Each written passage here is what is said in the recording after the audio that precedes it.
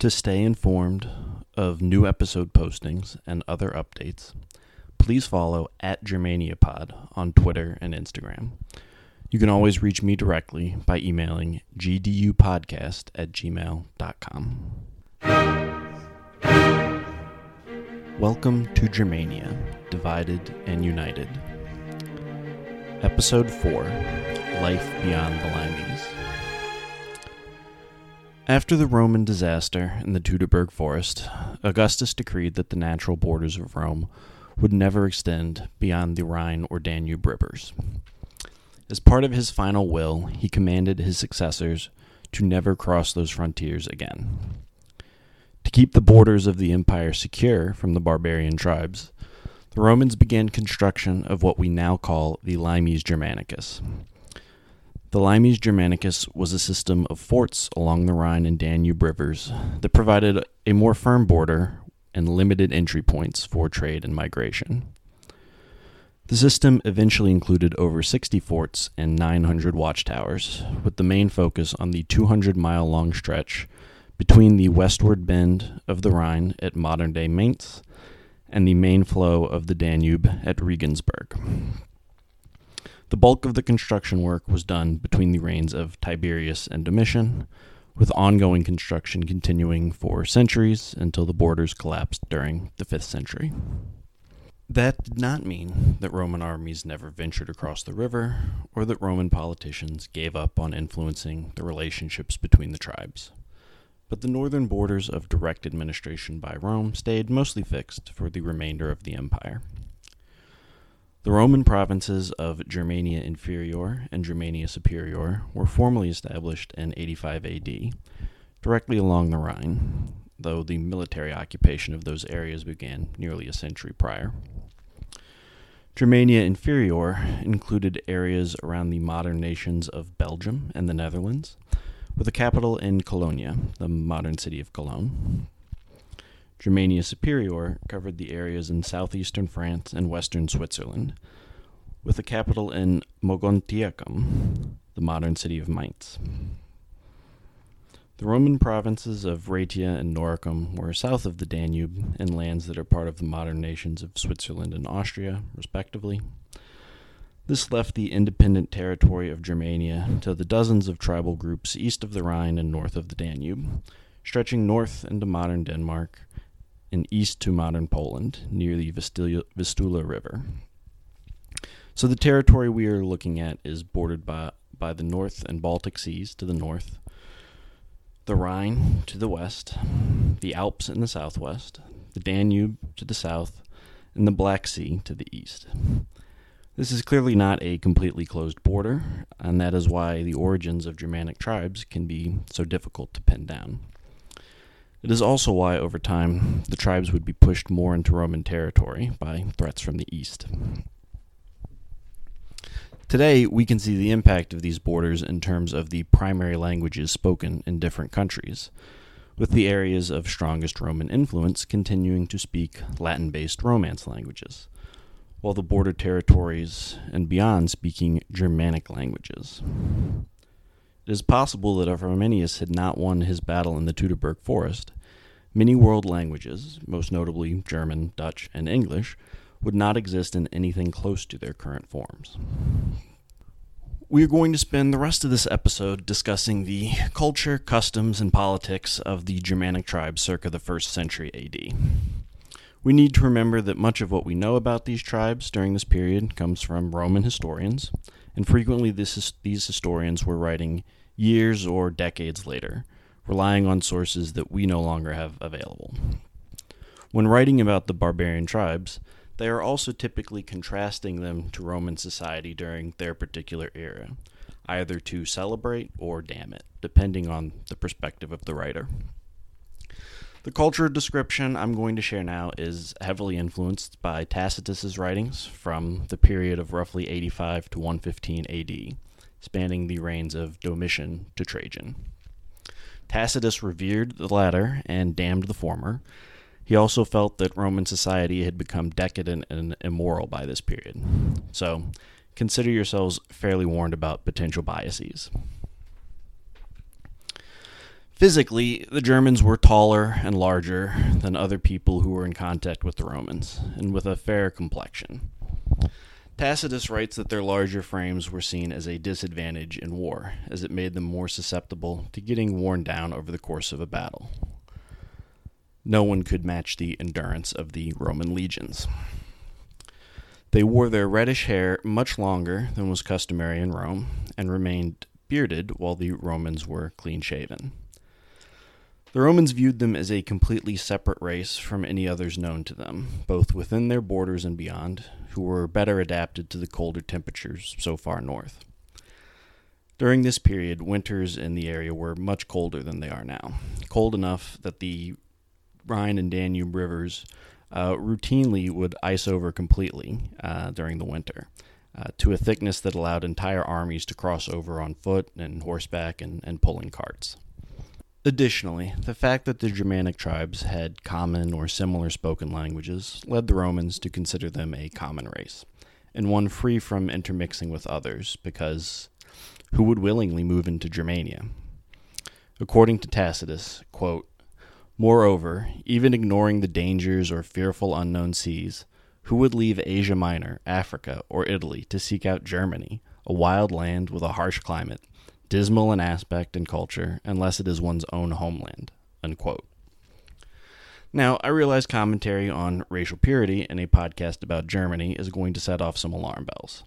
I want to remind you that those comments are coming from a historian of Rome, one of the great multi-ethnic empires of all time, whose strength came from their ability to integrate ideas from other cultures as they enveloped them. By the time of Tacitus, Trajan had just become the first provincial emperor, originating from Hispania. Furthermore, when Rome finally fell, one of the immediate causes was their inability to continue integrating new cultures into their empire. So, separate from the intention at the time, with full historical perspective, I don't think a Roman writer highlighting a group's racial purity should be considered a compliment. The religion of the Germanic tribes was focused around nature, with the belief that a god should not be enclosed within a building or given a human likeness. Unlike religions with the story of the earth being created by gods, the Germans celebrated a god named Tuisto, who was born from the earth. Tuisto then had a son, Manus, the originator of the German race. Each tribe then traced their lineage back to a son of Manus. One of the key features of the tribes that led to their designation as barbarians, both at the time and in historical records into the 20th century, was their lack of a written language. While the tribes had some level of writing, from the records that survive, this early writing seems to be limited to characters to identify names and individuals.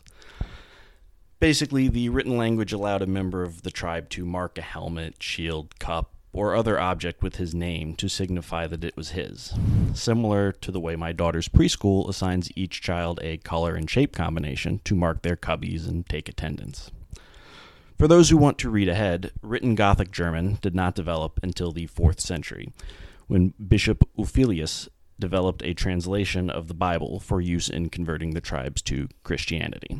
We will spend a lot of time with Bishop Ulfilas in later episodes. With the rise of the Romans on their southern and western borders, the tribes were limited in their ability to maintain their nomadic traditions, focused on herding and hunting.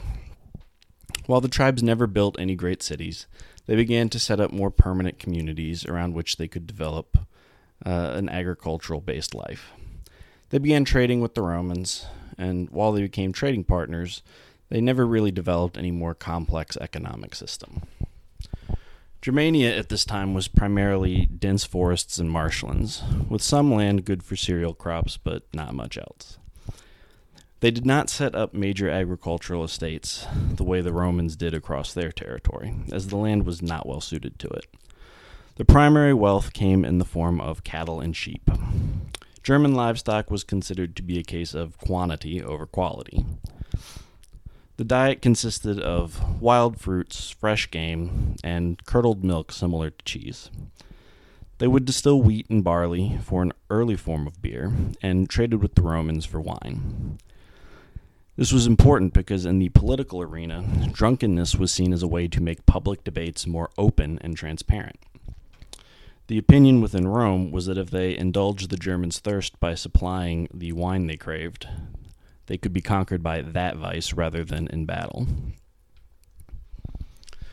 No gold or silver deposits were known at the time in the region, and Germania was considered poor in mineral resources, though nothing at that point had been thoroughly explored. At this point, I was planning on making a joke about how you can tell there wasn't much mineral wealth because in episode 2 we talked about the existence of German sand mines as a site for archaeological remains. Really, doesn't sand mining sound like something you try when you are all out of other ideas? However, it turns out that A, I am an idiot, and B, by weight, sand is the most heavily mined material on Earth, and the second most common substance used in manufacturing behind only water. 53 million metric tons of sand is mined every year, which comes out to 20 kilograms, or about 45 pounds, of sand per day for every person on Earth. It is mostly used in construction materials. So, on behalf of everyone who lives in a building, or enjoys museums, or likes attending events at large stadiums, I apologize to sand mines and the men and women who keep them going. Thank you for all of your hard work. Any precious metals the Germans had came from trade or gifts with Rome. While barter was still common between the tribes, they accepted gold, silver, and copper coins when dealing with Rome. As new emperors minted new coins with their name and image, the preference of the Germans was for the well-known, more familiar coins, rather than the newer money. This served them well, as the amount of precious metal within the coins was continually devalued over the years. They also had a preference for silver coins over gold, as those were more useful for the lower value trade they would conduct among themselves. Each clan within a tribe was led by a chief, selected with some consideration to lineage, but primarily based on their skill as a warrior. To the extent that German tribes had kings, it was purely a wartime designation, with the chiefs of clans coming together to choose a chief of chiefs to lead the war effort.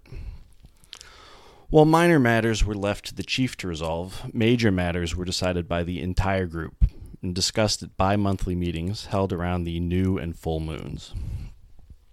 At these gatherings, they also elected individuals to maintain the laws within the villages and communities. Due to their religious belief that women had sacred and prophetic powers, their input was solicited and considered for most major matters. Women certainly enjoyed more status and input compared to women in Rome. By the 1st century AD, in the dissolution of the Roman Republic, the Germanic tribes had developed a society far more democratic and egalitarian than what was left in Rome, with an out-of-touch and impotent senate dominated by the emperor. Again, from Tacitus, quote, "It is the fault of their love of liberty that they do not meet at once when commanded to do so, but 2 or 3 days may be wasted by their tardiness in assembling.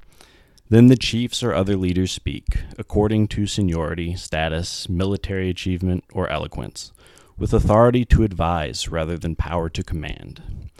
If their suggestion displeases, it is rejected with groans. If it finds favor, there is a clashing of spears. Such expression of assent by martial acclaim is the most esteemed." When deciding judicial matters, a death sentence was limited to only the most serious crimes: desertion, treason, cowardice, and sexual deviance.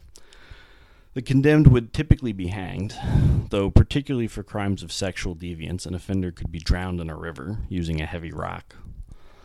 Lighter offenses, like assault or murder, were punished with a fine of horses or cattle, part of which went to the chief of the tribe, part to the victim or his family. Every member of a victimized family would receive some portion of the fine, as a means to prevent feuds from festering. The tribesmen did pay tribute to their chief as a way of acknowledging his position, but it was based on what a man or household had to give, and not compelled.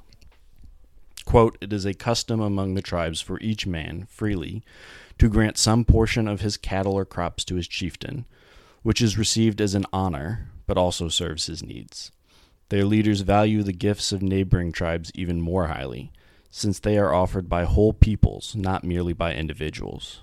For example, choice steeds, magnificent armor, roundels or torques, while we have now accustomed them to accept coins also." Unquote. While the Germans understood the value of these gifts and luxuries, they did not honor them above their own freedom. As Gibbon writes, quote, "Their poverty secured their freedom, since our desires and our possessions are the strongest fetters of despotism." Unquote. In modern parlance, their political structure reflected more mutualism or social anarchism that focused on voluntary association between people or tribes. And honor came from what you put into the community, but not what you were owned or controlled individually. Warfare played a central role in Germanic culture. Any adult male would be expected to carry a weapon with them at all times. In fact, the symbolic milestone of a boy becoming a man was when he was finally deemed competent to be armed. Before this, he was part of his father's household, and after he was a subject of the community. In the U.S., we call this a Texas bar mitzvah. The primary weapon was a frame, a short spear with a sharp tip and short, narrow blade. It was a weapon suited for close combat and also at a distance. Typically, a warrior would have several at his disposal, so they could be rained down upon the enemy and then ready for the push of an infantry clash. In battle, their armies were deployed in a wedge formation, with placement within the wedge based not on skill and not by chance, but on kinship. A warrior was expected to fight harder with his brother, father, uncle, son, or cousin beside him. The women and children were frequently close to the battlefield, so defeat meant suffering for your entire tribe. Many survivors of a lost battle would commit suicide shortly thereafter. One of the Germans' greatest frustrations in fighting the Romans was that the Germans' battle tactics were focused around individual combat, through which a great warrior could prove his strength and courage. The well-disciplined Roman legions would remain in their maniple formations, following orders according to a strict hierarchy and fighting as a unit. For the Germans, your skill and reputation in war was critical to your political and social standing. It was shameful for a chieftain to be outdone in courage, and shameful for his followers not to match the bravery of their leader. As Tacitus wrote, quote, "The leader fights for victory, the followers for their leader," unquote. Since rank within a tribe often depended on the chief's favor, there was great rivalry to prove yourself as the bravest of the brave, the toughest of the tough, the strongest of the strong. Similarly, among chieftains, the rivalry was to have the largest and bravest set of followers. This is status, this is power, to be always surrounded by a large select band of young men, an adornment in peace, a defense in war. Peace was unwelcome to them, as it was easier to gain renown in troubled times. Moreover, a large retinue demands war and violence, since it is through capturing the spoils of war that would provide the lavish accoutrements that served as their pay. As Tacitus wrote, quote, "It seems weak and shiftless to them to acquire by sweat what you can win with blood," unquote. As they did in Gaul and Britannia, the Romans used the lack of common purpose and rivalry between chiefs to their political advantage. While the Romans would typically emerge victorious in any set-piece battle with the German tribes, they did respect the German skill as warriors, and also made note of their victories and capturing of legionary eagle standards over the course of many campaigns. Germans typically took only a single wife, with any exception based around a need to strengthen ties within the nobility. Before getting married, the groom would provide a dowry to his bride, while the bride would give her groom a gift, typically some kind of weapon. This exchange was to symbolize that they were now bound together in all things. Marriages were typically between a man and a woman of similar age, maturity, and status. Unlike the Romans, the Germans practiced monogamy, and adultery was considered a serious breach and could be punished accordingly. Given the egalitarian nature of their politics and their familial deployment in battle, the bigger extended family a man had, the greater the connections by marriage, the more influential he would be. As such, a woman's offspring would be as honored by her brother as by her husband. There is no advantage to being without familial ties in this society. Hospitality was important to the tribes. As Tacitus wrote, quote, "It is a crime to close the door to any human being. You go to a nearby house without invitation, but that is no matter. You are received there with equal kindness. No one distinguishes between strangers or acquaintances where the laws of hospitality are concerned." Upon their deaths, the Germans enjoyed simple funerals. The only observance was to cremate the bodies of prominent men on a pyre made of choice woods. Each man would be set with his armor, and for some, the body of their horse would help to fuel the flames. Their tombs would typically be just a mound of turf. They did not believe in the labor and difficulty of building monuments to the dead, as that was too big a burden on the living.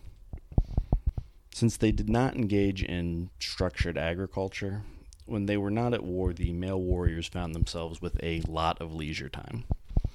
They were not interested in centralizing in the type of urban centers that would facilitate manufacturing or other industry. So idle time was generally split between hunting, drinking, and gambling. In Roman descriptions, this laziness was one characteristic that was pointed out as key to their barbarism. I hope this provided a good overview for you of the culture of the Germanic tribes in the 1st century. From an outside perspective, like that of the Romans, the different tribes certainly seemed more similar than not. But there were critical differences that made it more difficult for the Germans to stay united for long. Over the centuries, outside forces would lead to the tribes forming the large confederations that we are much more familiar with today, the Franks, the Goths, and so on. Next week, I want to take a quick run through the different tribes that made up Germania in the 1st century AD. I hope you will join me next time when we meet the neighbors.